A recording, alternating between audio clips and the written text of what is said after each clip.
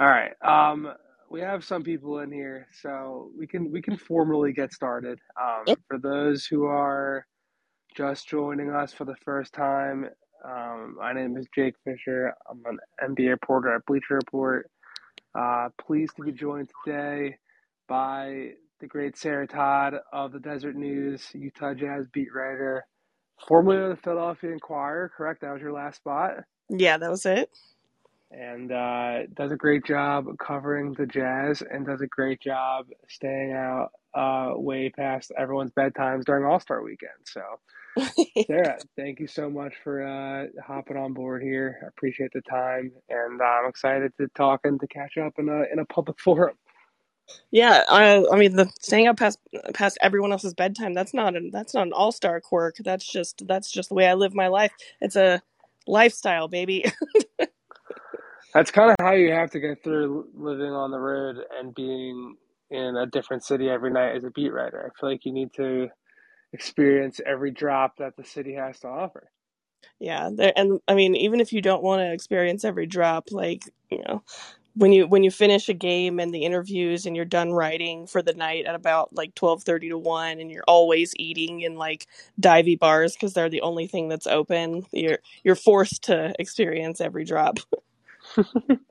Well, where will you be in Dallas for game one? I would assume you'll be, right? Yeah, I'm actually flying to Dallas tonight. There you go. What I mean, aside from the Luca injury and all that type of stuff, and before we get into kind of like the existential questions facing the Jazz, like what kind of is your pre-game one notebook like agenda of things you're curious to unfold and unpack as that game gets closer, as it tips off? Yeah, I think there's a couple of rotational things with the Jazz that I'm really interested to see what happens. When the first substitutions are made in Game One. Um, I think I think there's a question of whether or not Daniel House could be starting over Royce O'Neal, like supplant him in the starting lineup. That I don't expect that to happen in Game One, but like that's a possibility maybe down the road in the playoffs, depending on how Royce performs, how Daniel performs. Um, and then also whether or not Quinn Snyder is going to use Rudy Gay, Juancho Hernan Gomez, or both, because we've got a couple DMPCDs of Rudy Gay at the latter part of the regular season, and Juancho has played great for them, and so it's really interesting that the two guys that they kind of accidentally got later in the season are two that are like I'm looking at them really critically as we're heading into the first playoff series. I mean, Daniel House was on a 10-day hardship, like a COVID hardship 10-day with the Jazz before he signed for the regular season. And then Juancho, it seemed like that was kind of just a throw in at the trade deadline when they were moving off the Joe Ingles contract. And so now those are two guys that are pretty critical to this rotation right now. I mean, Daniel House is someone I've always really liked. I remember back when he was at Texas A&M, playing alongside Lakers favorite Alex Caruso. Um, I remember there was a boutique agent friend of mine that I was saying at the time, like, I think you should try to sign this guy. Like, I think he's that good. Um, and I was surprised. I mean, he's kind of really only had most of his success in Houston, both pre and post the James Harden era. And I mean, he was a pretty integral piece of their team back in the bubble when I forget exactly what he did to be sent home, but like losing him was considered to be a pretty devastating loss back in 2020. I remember when like it was in the pre-deadline wins that he was going to be available. Like I was surprised he didn't get traded. Like, but they just had to cut him basically, and the Jazz got him for free. Like I thought that was a massive win for a team that's obviously been struggling on the perimeter defensively for a couple of years now. Yeah, I thought the same thing. I've always liked Daniel House, and I was really, really high on him when the Jazz got him on a 10-day because I was like, listen, this guy is way better than like anything that the Rockets have been selling for the last 18 months or whatever. Because, and I believe this about a lot of players in the league, that when you play with good players, it makes like fringe players even better. Yes. I feel like that's not rocket science or like breaking news, right?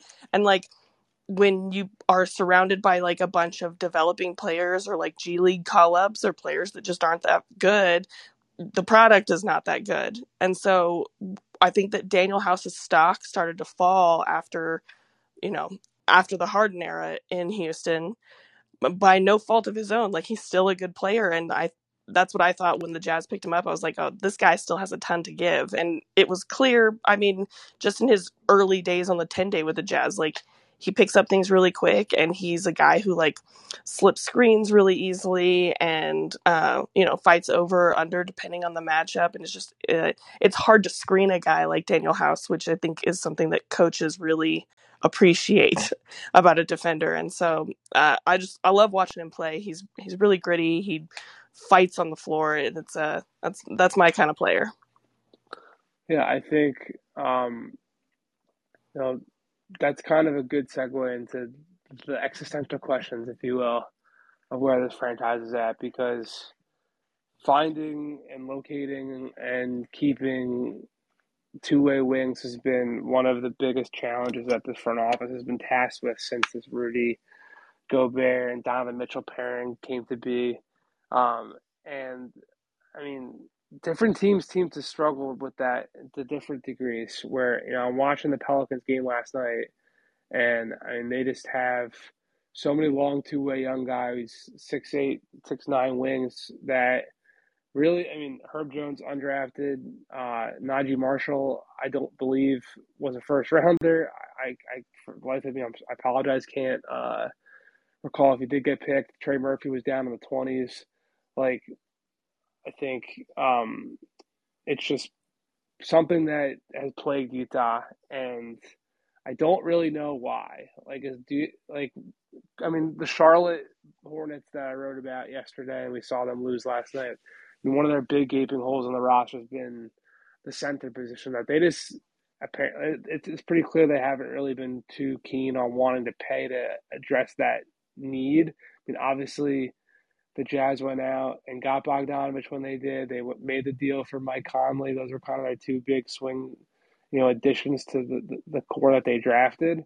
But it's just curious to me they haven't really been able to find those guys. And you mentioned Rudy Gay earlier. Like I remember he was someone that the coaching staff was pretty excited about in entering this season as like a piece that would give them some optionality, but probably that might have been like an overreaction or like an overcorrection to trying to find someone who could play a small ball five when Gobert was kind of neutralized in postseason matchups. I wonder if that spot they are regretting having chosen a bigger player, a bigger forward like Rudy than someone more switchable on the perimeter. Yeah, I mean, haven't they been able? Oh, first, I should probably. I'm gonna correct you. I'm gonna. Well, actually, you. Do it. Herb Jones was drafted. He's 35th He was overall. drafted. Okay, apologies. And one of the guys on their roster was undrafted. That was.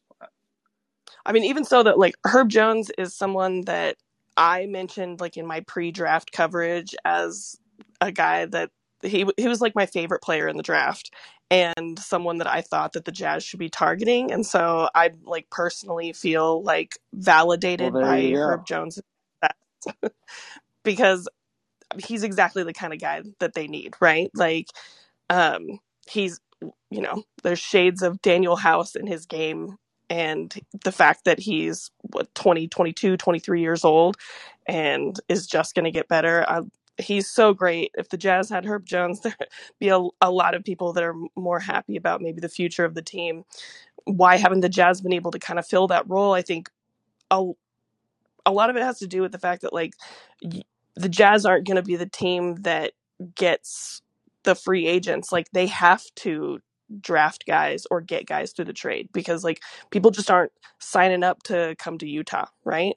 And so you've got to draft a guy like Herb Jones. You've got to get a guy like Daniel House as a free agent, like who's, void of an NBA team who's calling him up, or you got to get a guy like Juancho Hernan Gomez in a trade, or even Nikhil Alexander Walker, who I think they're sort of hoping could have been one of those players that could be like a rangy perimeter defender. And while Nikhil definitely has some of those skills, he's a little bit more raw and green than some of the other guys that we might be talking about. And I think,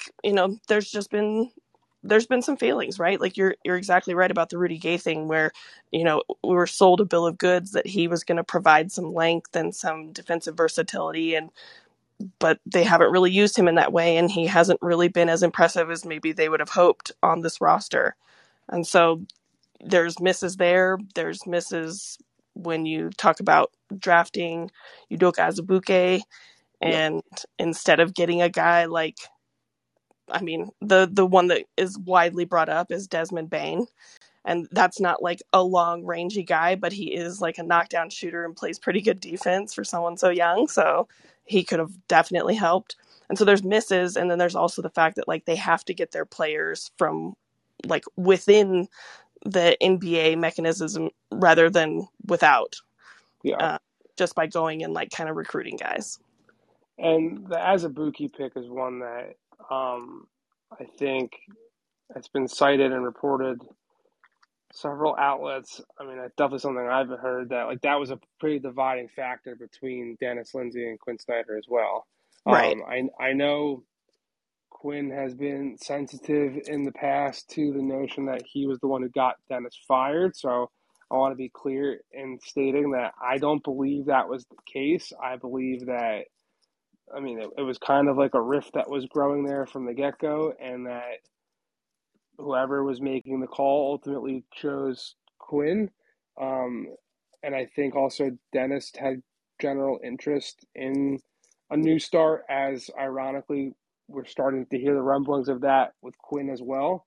So that kind of brings me to that next existential question, if you will, being that, Mark Stein was the first to report all the speculation and questions around Quinn's future. I know he's taken it a little personally, and came out and spoke directly with Andy about how it's inappropriate to be having these conversations now, but it just the noise doesn't go away. People are openly talking in the league about which jobs he would prefer, the Lakers or the Spurs gig. So I don't know.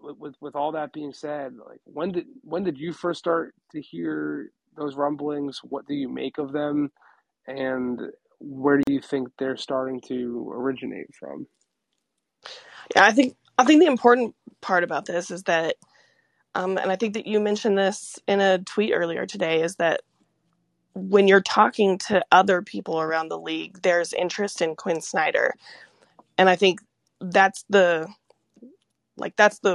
lens that we should be viewing it from. Is it's not like we're hearing from Quinn Snyder that he has interest in leaving. We're hearing that there's interest in Quinn Snyder, right? And that feels like a really normal thing to me. Like for a guy who's, been coaching a team for as long as he has, he's like well tenured with the Jazz. And when you look at where the Jazz are and the fact that like they're kind of at this precipice of maybe they might start moving in a new direction, like it really depends on what happens in the playoffs. Like these are the moments when it like is very normal for a coach to either move on or double down, right? And so the fact that there's other teams in the league that are looking at a guy like Quinn Snyder, who has been really good in developing players and like internally getting things out of guys and keeping guys engaged over a long period of time, like those are coaches that franchises are really interested in. So it does not surprise me at all that teams are interested in Quinn Snyder. What interests me is kind of because, like you said, like Quinn, he did address it, but he addressed it by not addressing it, right? Yes. He said, I'm not going to talk about this. And what interests me then is to try and think about like what I know about Quinn and what I think that he would want, which is completely speculative, but that's kind of my job. Yeah, And that's why you're on the show.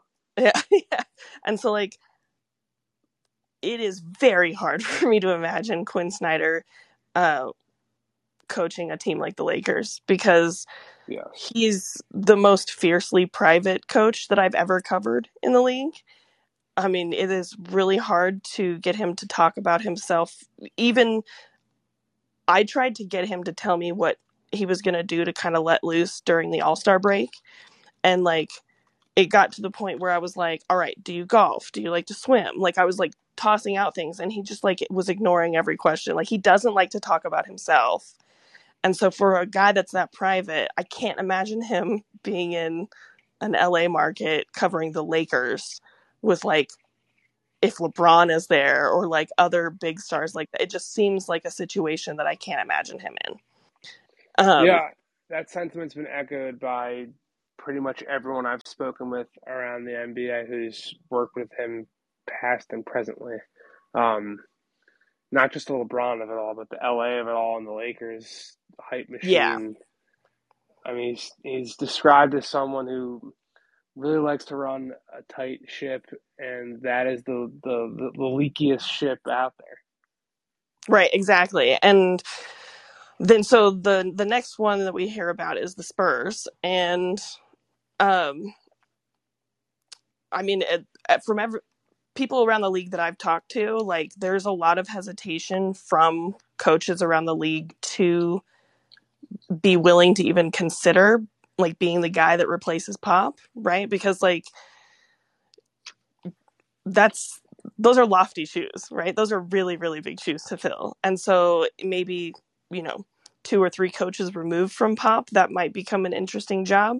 But the guy who replaces Pop, or the woman who replaces Pop, the person that replaces Pop, right? That that's a job that not a lot of people are incredibly interested in. Now that being said, you talk about like Quinn liking to run a tight ship. Well, so did the Spurs, you know? Like that's an organization that has prided themselves on keeping things internal and not letting things get too out of hand. And so that would be appealing. And then I think, what would Quinn like as far as where the team is in a development process? Like, he went through basically a rebuild with the Jazz. Would he want to kind of be at the front end of that sort of a rebuild? I mean, I don't think the Spurs are rebuilding, but it's not like they're a ready to win now team. Like, there's going to have to be like years of work put in with a team like that.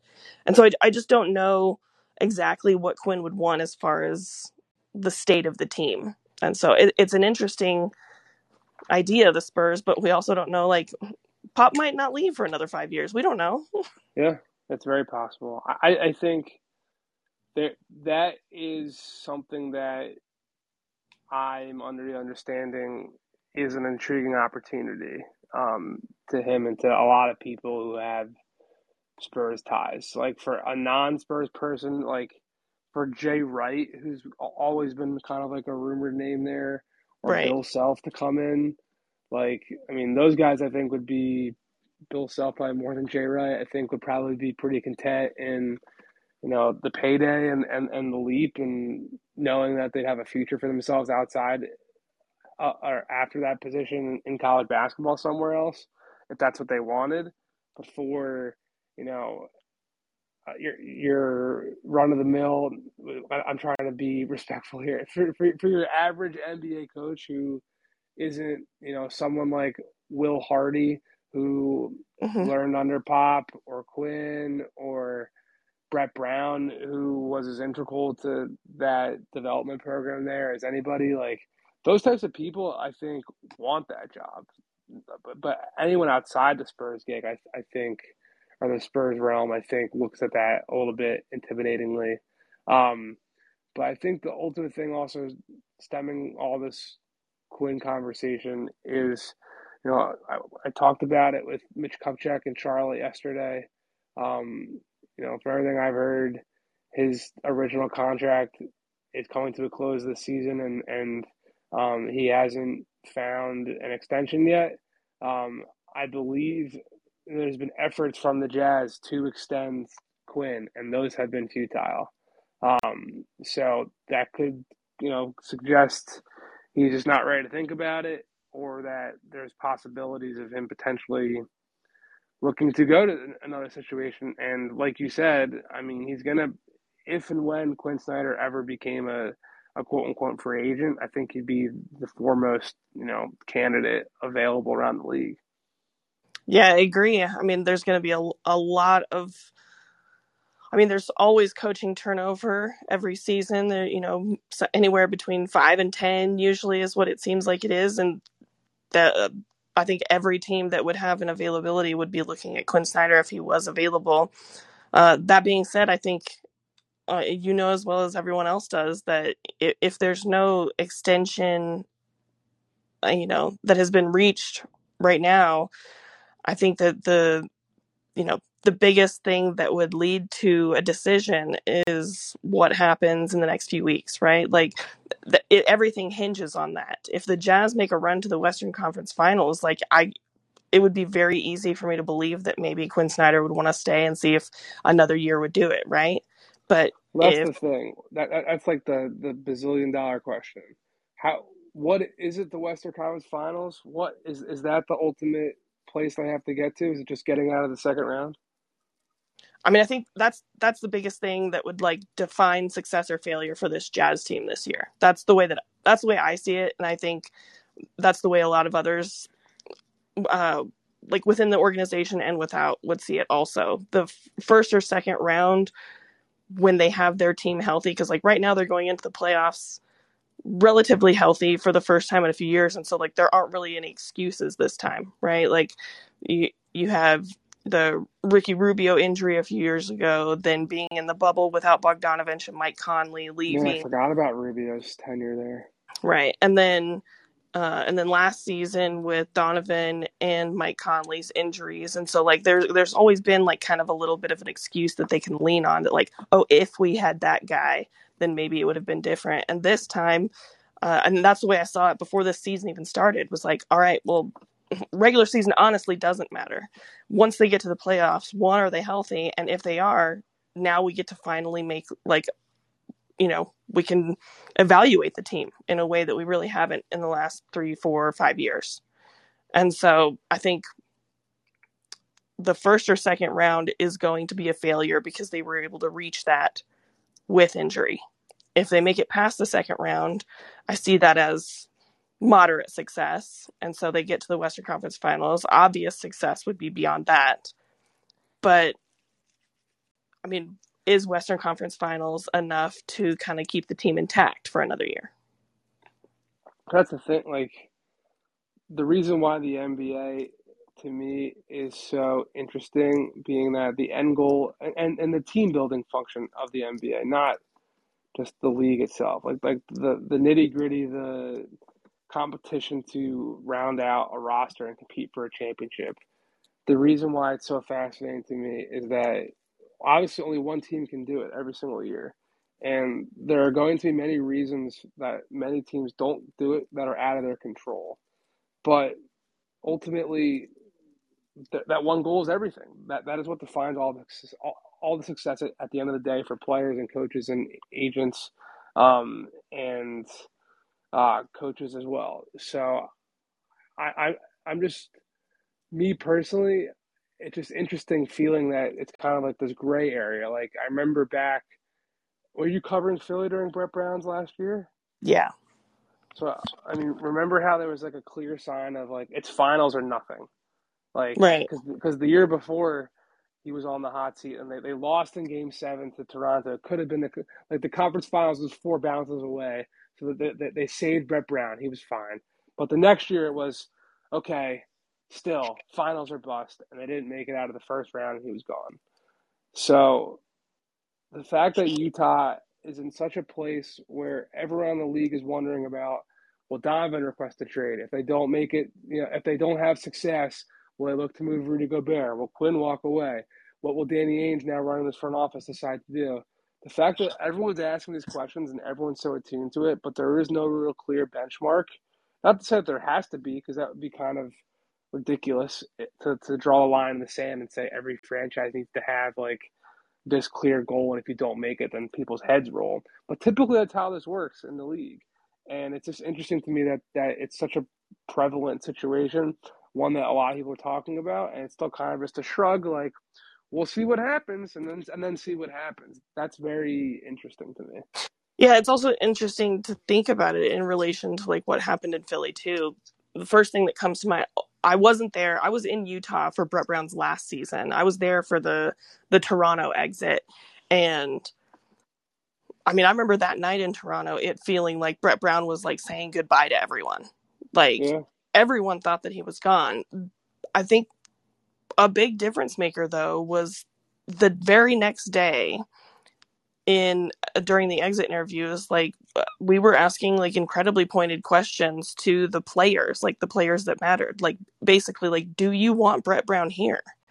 And I yeah, think that that's something that maybe hasn't been addressed with the Jazz yet, and might be addressed in the same exact way, like during exit interviews. Like, do the players believe that they can get it done with Quinn? And I think because right now, like the conversation is like, does Quinn want to go somewhere else? Does the front office want to keep Quinn? But like a huge part of it is like if the players are going to advocate for keeping him, like that might be a deciding factor. yeah. That's been one of the more. I keep saying interesting. I can't think of a different word right now, so bear with me, people who are annoyed by the echo. But it's been the most interesting aspect to me of Chris Finch's success in Minnesota, being that the players there just seem to love that guy, and it's it's different in this NBA we're in now, where a lot of people use their press conference availability to send particular messages, both publicly and to people behind the scenes. It's always of note to me when players take the opportunity to praise their coach, being that a lot of players like to change the coach out pretty willy nilly, depending on certain things. And Chris Finch has done a job there that has these guys going to bat for him left and right. And now he's got an extension. He seems to be pretty entrenched atop Minnesota. I remember to the contrary in Indiana last year, the players began the season absolutely just raving about Nate Bjorkgren, and then as the season started to take a turn, the positive comments and even you know they disappeared, and even some eye rolling and some like passing shots were starting to be taken by players. So um, I don't know. I wonder if Quinn's giant rant that he went on that a week ago, whatever, so it was about Rudy and Donovan. Um, like I wonder if that was in part to kind of do the opposite, to kind of show them like this is what I'm going to do for you. Like wondering if they'll do the same for him when the time does come. Yeah, I mean, it felt a little bit like it. It felt like in the moment when during that rant, it I wasn't really interested in like the content of what he was saying. I was The more, nonverbal communication.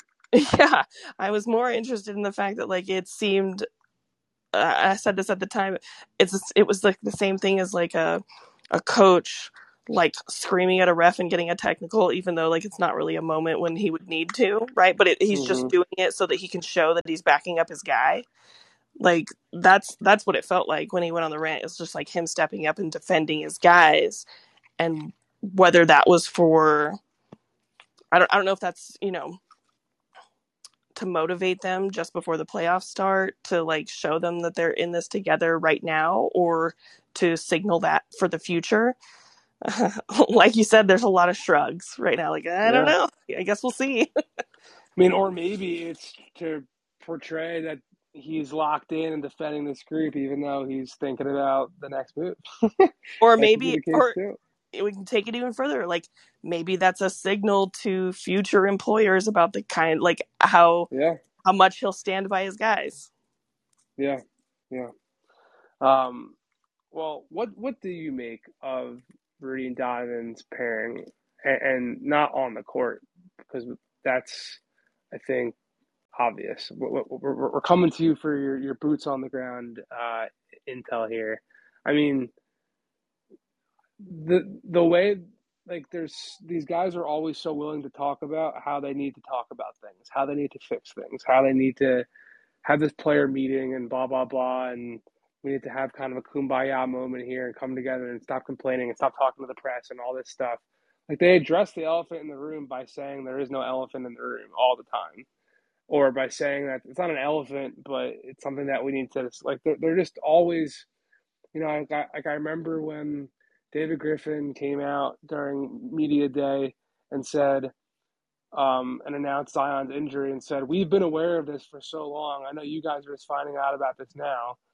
You know, to me, it's like, all right, well, now I'm thinking you weren't aware of this all along, regardless of what I've been hearing behind the scenes. Because no one asked you if you didn't know about it for a while, but you just kind of Right. offered it up. So, and maybe that was anticipating the question coming, like, when did you guys find out about this? Because it was kind of like a drop. So, I don't know. All I'm saying is, like, when Donovan goes on the podcast with Chris Haynes, um, and tries to, silence all the chatter about how him and Rudy don't necessarily get along, like, he didn't wrap Rudy in a big bear hug and literally say, "There's nothing to see here. We're boys. Like, this is my guy. We're going to compete for a championship together." He does the classic, you don't have to be best friends to be good coworkers and all that type of, themology that I always find to be hilarious when you're trying to defend how close you are with somebody. So I don't know, what is your make of where these guys stand right now heading into this postseason? I mean, I don't think that Donovan and Rudy have ever tried to hide the fact that they're not besties. Like, Yeah,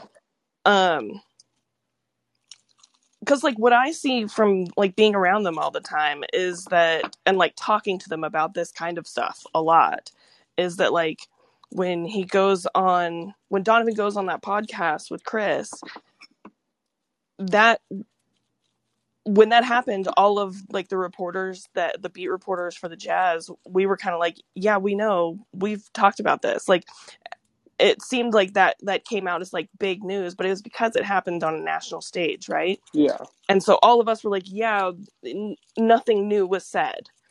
Well, But clearly that was not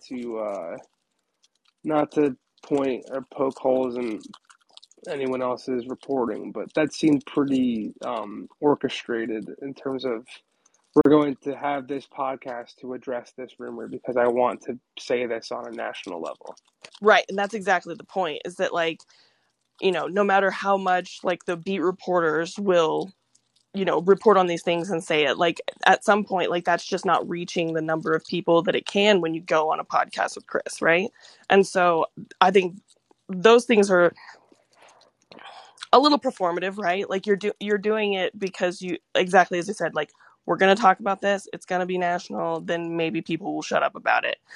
The I think that what they're learning now is that like you can say no to a rumor as many times as you want. People are just going to ultimately believe what they want to believe. And Yes. so at this point, I think that I don't know that I think anything new about the Rudy and Donovan relationship, I guess is the way that I could say it. Like, I do not believe that they're friends, that they're like, sending Valentines to each other or anything. Like, But they eat I, lunch together sometimes. they do eat together sometimes, as people who are in the same building do. Uh, what a wild quote that was. um, I think, to me, and from the conversations I've had, the interesting aspect of where they stand and how happy Donovan is in Utah. And let's just peel back the layer here. I mean, the Knicks are operated by two former CAA, operatives, for lack of a better word, Leon Rose and William Wesley. And Donovan Mitchell is from New York. The Knicks have made it very clear behind the scenes that they would like Donovan to play there. The Knicks had not a great season after coming out and exceeding all expectations the year before, getting the 4 seed. Tom Thibodeau's coach of the year. Julius Randle gets his big extension. had pretty much a season from hell by all things considered. And I mean, there's questions for Thibodeau's job, CAA connections. The pressure will ultimately get back to Leon as well, as long as this continues. And there's plenty of buzz in the NBA air, let's say, that there are people with CAA ties who would very much like Donovan to be in New York very soon. And Oh, I mean, so it's not just CAA. Like, the connections go farther than that. Like, break them down. Johnny Bryant was, I mean, basically Donovan considers him family, and he's on the coaching staff, right? Yeah, well, he did just leave to go to Louisville, but that is a massive piece of it for a while, yes. Right. Walt Perrin, who basically discovered Donovan Mitchell for I mean, lack of a better way of saying discover. Like, obviously we knew who he was at Louisville, but I mean, the fact that Johnny Bryant went to Louisville and like the connection still stands, I would say. Yes. And I mean, I think that there are connections that are deeper than all of that. That being said, you could probably we could pick out any player right now and be able to, like, 6 degrees of separation, connect them to multiple teams if we really wanted to, like, Yes, for sure. tinfoil hat it, right? Like, we could do that with a Jalen lot of Brunson players. to Indiana with Rick Carlisle. Like, Right, you can do that exactly. immediately. I just think But that this is one that just keeps being discussed as something that is being discussed by people with vested interests of getting Donovan Mitchell to the Knicks who are close to the situation but are not members of the New York Knicks. And right. that is, I think, what, like, I say this all to say, like, to go on a podcast and say, like, oh, we need to shut these rumors down. Like, I'm happy here. I'm happy with Rudy.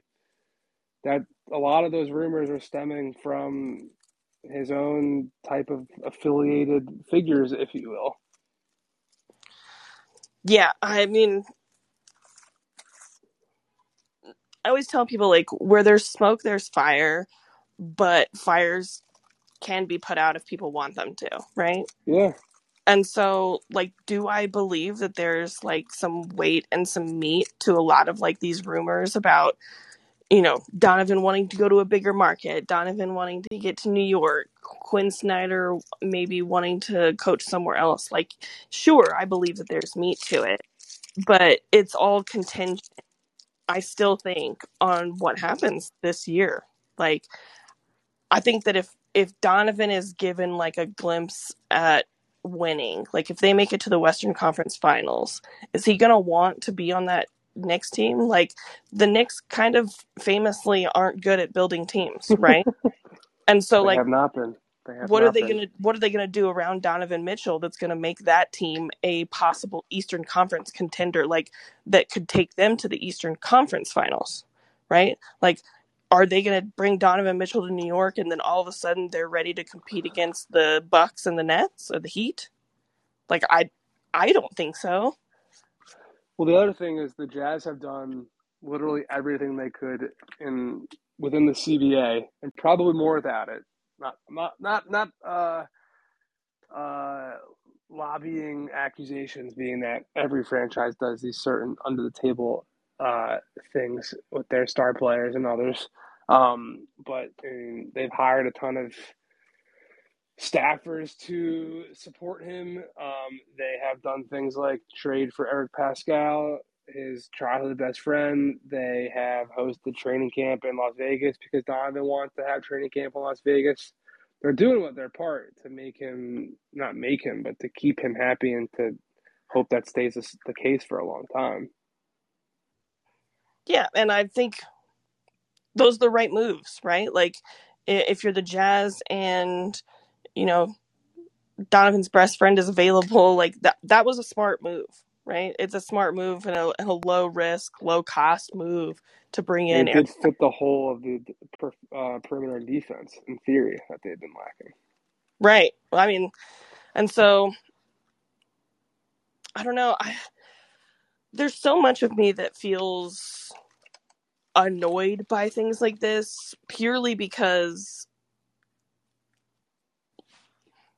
Like, I know that it's like about winning, and like these guys are we use these cliches like, oh, professional athletes, they have like egos and their competitive spirit, like they just want to win, like that's what's on the mind. But it's like, all of that aside, and like I don't really care about any of that. These are actually adults. Like, these are grown men who like should be able to put like any quibble to the side and just like do their job, right? And so, like, the idea that maybe Donovan and Rudy not liking each other would be a reason to, like, break up something and send him to a situation where, like, maybe he can be a little bit closer to home. Like, the guy can afford to, like, ride on private jets. Like, it's not hard to get home if you want to see people. And so, like, that's part of my, like, that's kind of where I land on this. Is like, you know what, if you don't like it and you're gonna give up, then like fine, give up. But if you are gonna act like an adult and act like nothing's wrong, then like really make it so that nothing's wrong. Like, you have the power to do that. You heard it here first. Sarah Todd says Donovan Mitchell is immature and needs to grow up. I think that about a lot of basketball players. I mean, I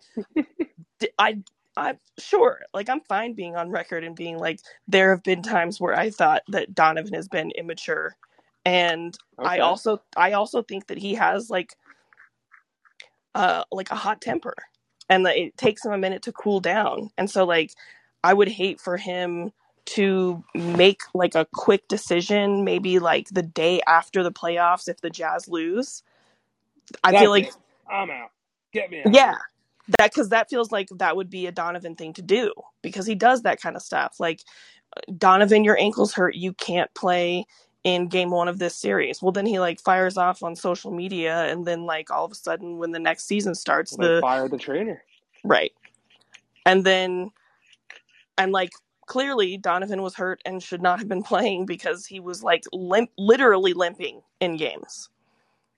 And I mean, you look at the COVID thing where it's like, he immediately gets really pissed off at Rudy Gobert and it's like he created a situation where it seemed like it was like, oh, Rudy gave me COVID. Well, it's like, everything that we know about this, like, it's crazy that just you two got it. Like, it should have been everyone on the team at that point. Like, that was just an incredible coincidence. Also, from what we know about like the contact tracing back then and everything, like, we don't know who gave it to who in the first place anyways. Yeah. And so, like, just to get really upset really quick about things, and then to like later cool down and be like, no, we've cleared the air, it's fine. Like, that's kind of Donovan's MO. If I recall correctly, you were on the ground that night when that happened and had to be kind of in a pseudo quarantine waiting for test results, right? Yes. Can you kind of, is it too traumatic to relive that experience? Can you kind of shed some light on what that was like? That must have been wild. Yeah, it was crazy. It was like, it was both like very organized but also very disorganized. Like, I mean, you talked about this a little bit earlier, like that feeling is like that's what I felt when you're sitting in an arena and like, that something's wrong, and then the PA announcer comes on and says like, you're all safe, but we need you to evacuate the building. It's like, okay, well, immediately 20,000 people don't feel safe then, right? Like, that's the perfect way to make everyone feel not safe. Yeah. And then to know that like we have to like run down towards the fire as reporters because that's the job. And then, sitting in the bowels of an arena for 6 hours wondering, because like at that time, what we knew about COVID was just that people were dying. That's all we knew. Like, the most recent thing right before that had been like that nursing home in Seattle where it just like killed everyone. And so all we knew was that like people were dying, especially people that were like 65 and older. It was like the messaging was like, you get it, you die. And so I'm like, my mom was supposed to fly to Utah like the next day to come stay with me for a couple of days. And I like call her and I'm like, I'm canceling your flight. I don't want to kill you. And I'm like crying on the phone with my mom. And she's like, are you safe? And I'm like, I don't know. and then wondering whether or not like how we were going to get home. Like once the league told us to like stay in place and that like we were going to be tested, we've got like a CDC guy that comes out and is talking to us with one of the Oklahoma Department of Health spokesperson or whatever. He's talking to us and they're like, okay, if you've been in contact with anybody that's the positive case at the time was Rudy Gobert. They're like, the positive case for longer than 10 minutes within 6 feet. They And were they're just like, saying the positive case, the positive case. right. And like, they're not saying Rudy, they're just saying like a confirmed case or a confirmed positive case. Did you know at the time it was Rudy? Yeah. Okay. And so I don't remember. It was so long ago. they're telling us like, they're just describing the job of a reporter. Are you standing within 6 feet of someone talking to them for more than 5 minutes? Yes, Yeah. like that's the job. And so we, we're in the locker room with the players getting tested, and like the people who come in from the outside to test us are like in like what looks like full hazmat suits and masks and visors and everything, and it's like, should I be dressed like that? and I'm sure. then to, you know, they tell us that like we're not allowed to fly commercially, and like we don't know how we're going to get home, and so we end up getting on the chartered flight with the Jazz the next day, minus Rudy and Donovan because they had to go on like a medical flight. Yeah. And like the Jazz missed their charter like time that night because they had a time that they were going to leave and they didn't, and so then they gotta, they can find another charter time, but you got to find then a pilot and a crew who are willing to take a plane full of people who might or might not be COVID positive to Utah from Oklahoma. And so like then finding a pilot who's willing to do that. And so we finally get home. At that point, it's like, I haven't slept all night. I've done like 4 radio spots. I wrote multiple stories. And then I've told like, don't leave your apartment for 2 weeks. And it was just like, it was a very surreal experience because, as a reporter, you never want to be a part of the story. That's never a goal. Yeah. But when it comes to something like this, where like you're scared for your actual well-being, I didn't really care if I was part of the story. I just cared about getting out of there. Yeah. What obviously glad it all worked out and Yeah. you're chilling today. What do you remember the charter was like? Because it's honestly, I've been to a lot of backroom things in my NBA days. Being on the team charter is one that I've wanted to see and witness, and I have not gotten there. What is that mantle like? Well, I don't think that I got the actual picture of what that's like because I mean, like on any normal like team charter, you've got guys that are like, some are sleeping, some are playing cards, some are watching movies, like some guys are just talking, some are playing music. Like you've kind of got people just hanging out, right? And on this particular one, like, we take the team bus from the hotel over to the airport and then take the bus, get off the bus, and then get on the plane. And everyone was quiet. Like no one's talking. Everyone's tired because barely anyone got any sleep. Some of the guys didn't sleep at all, like me. And so like it was kind of just miserable.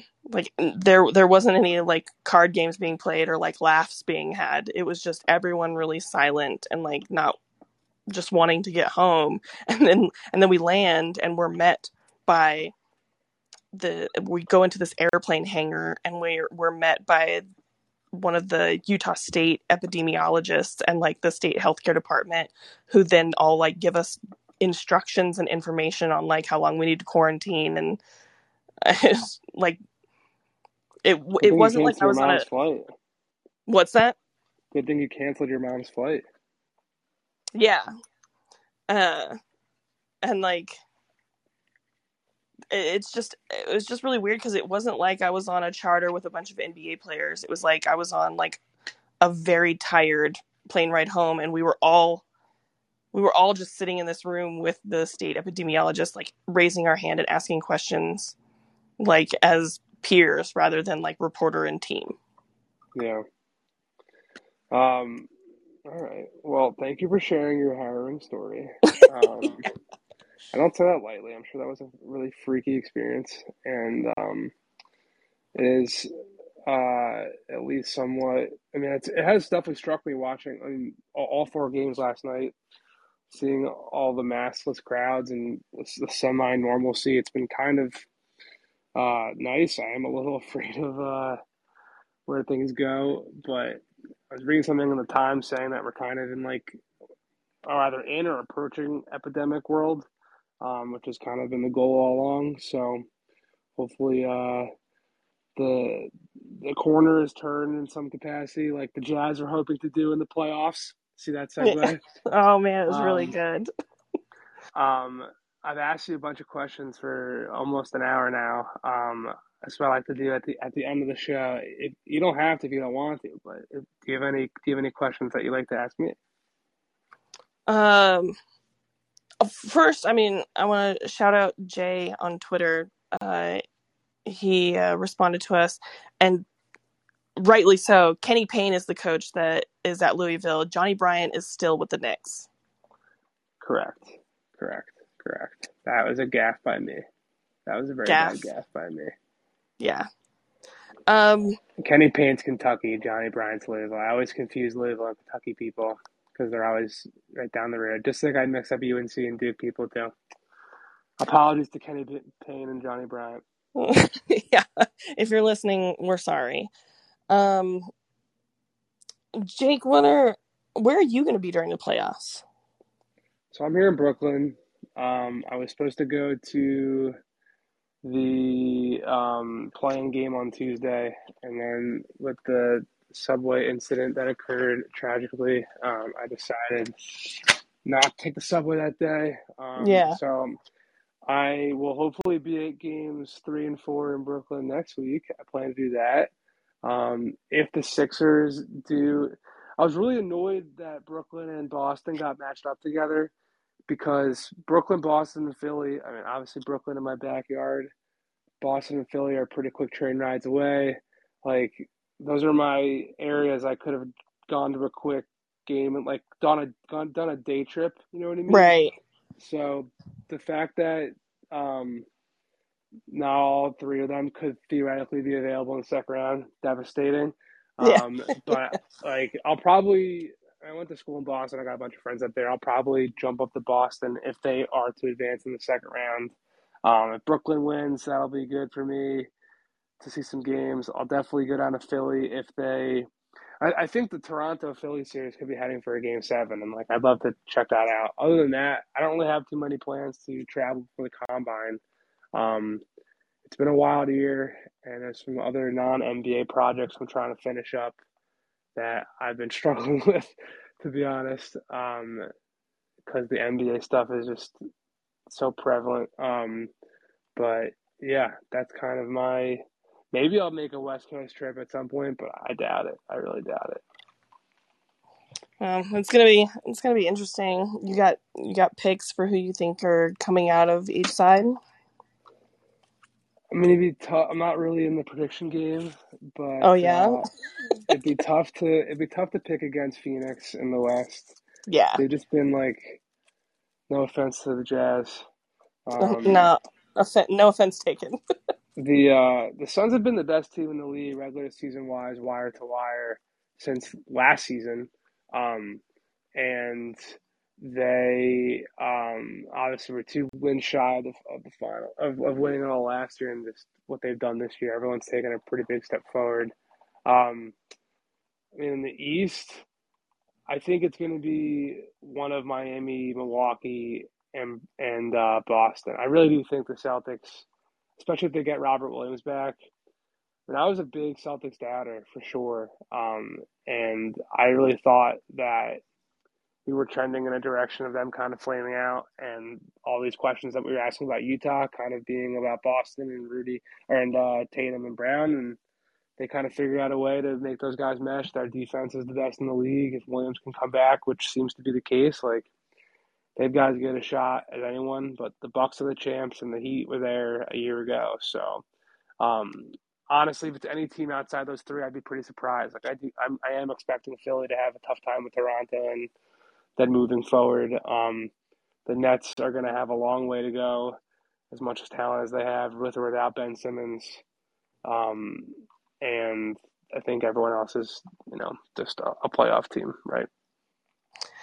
Yeah, I'm always rooting for an upset because I like I like parody and I like I guess broken hearts. I don't know.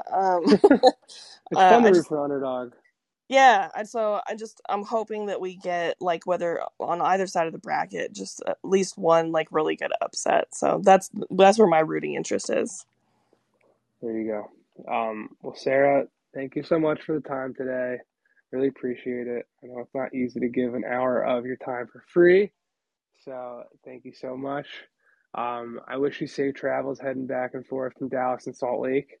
That series is probably the one I'm most excited for in the first round, um, just based off of the stakes with the Jazz and Luka being Luka. So I hope Luka can come back healthy soon. And we look forward to reading all your work at the Desert News here.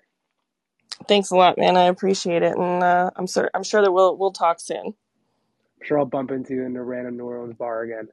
Yeah, exactly. All right. Later, Sarah. Thanks everyone for Bye. listening. We'll be back on Tuesday doing something with Ethan Strauss. Not 100% sure on the details yet. Please subscribe to the show. That way you got all your updates on when we're coming up. And you can follow me here as well. Thanks as always. Take care.